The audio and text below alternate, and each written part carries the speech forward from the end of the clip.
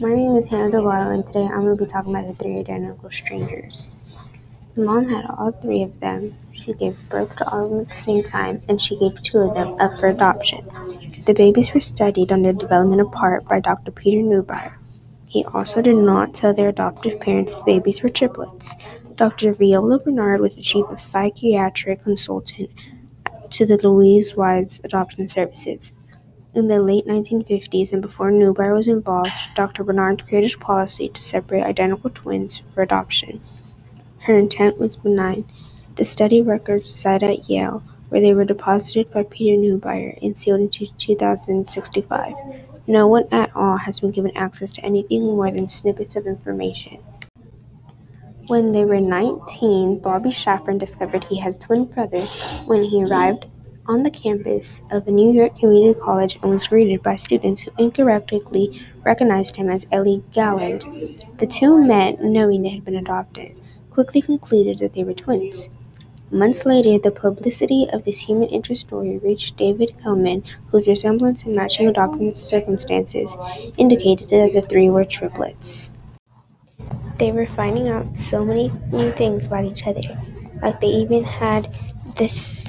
liked the same type of cigarettes. They all had the same facial features.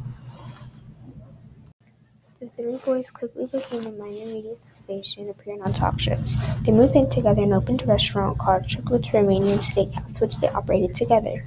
Over time, however, differences between the three men became apparent, and their relationships with each other and others experienced difficulties. All three had struggled with mental health problems for years.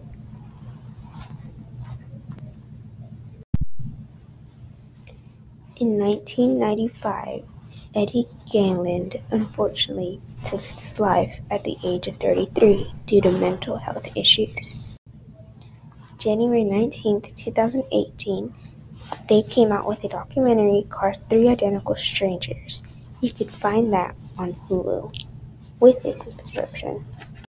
This story is actually very interesting, and the fact that none of the brothers knew that they were triplets is what actually drew me to the story and drew me to talk about this.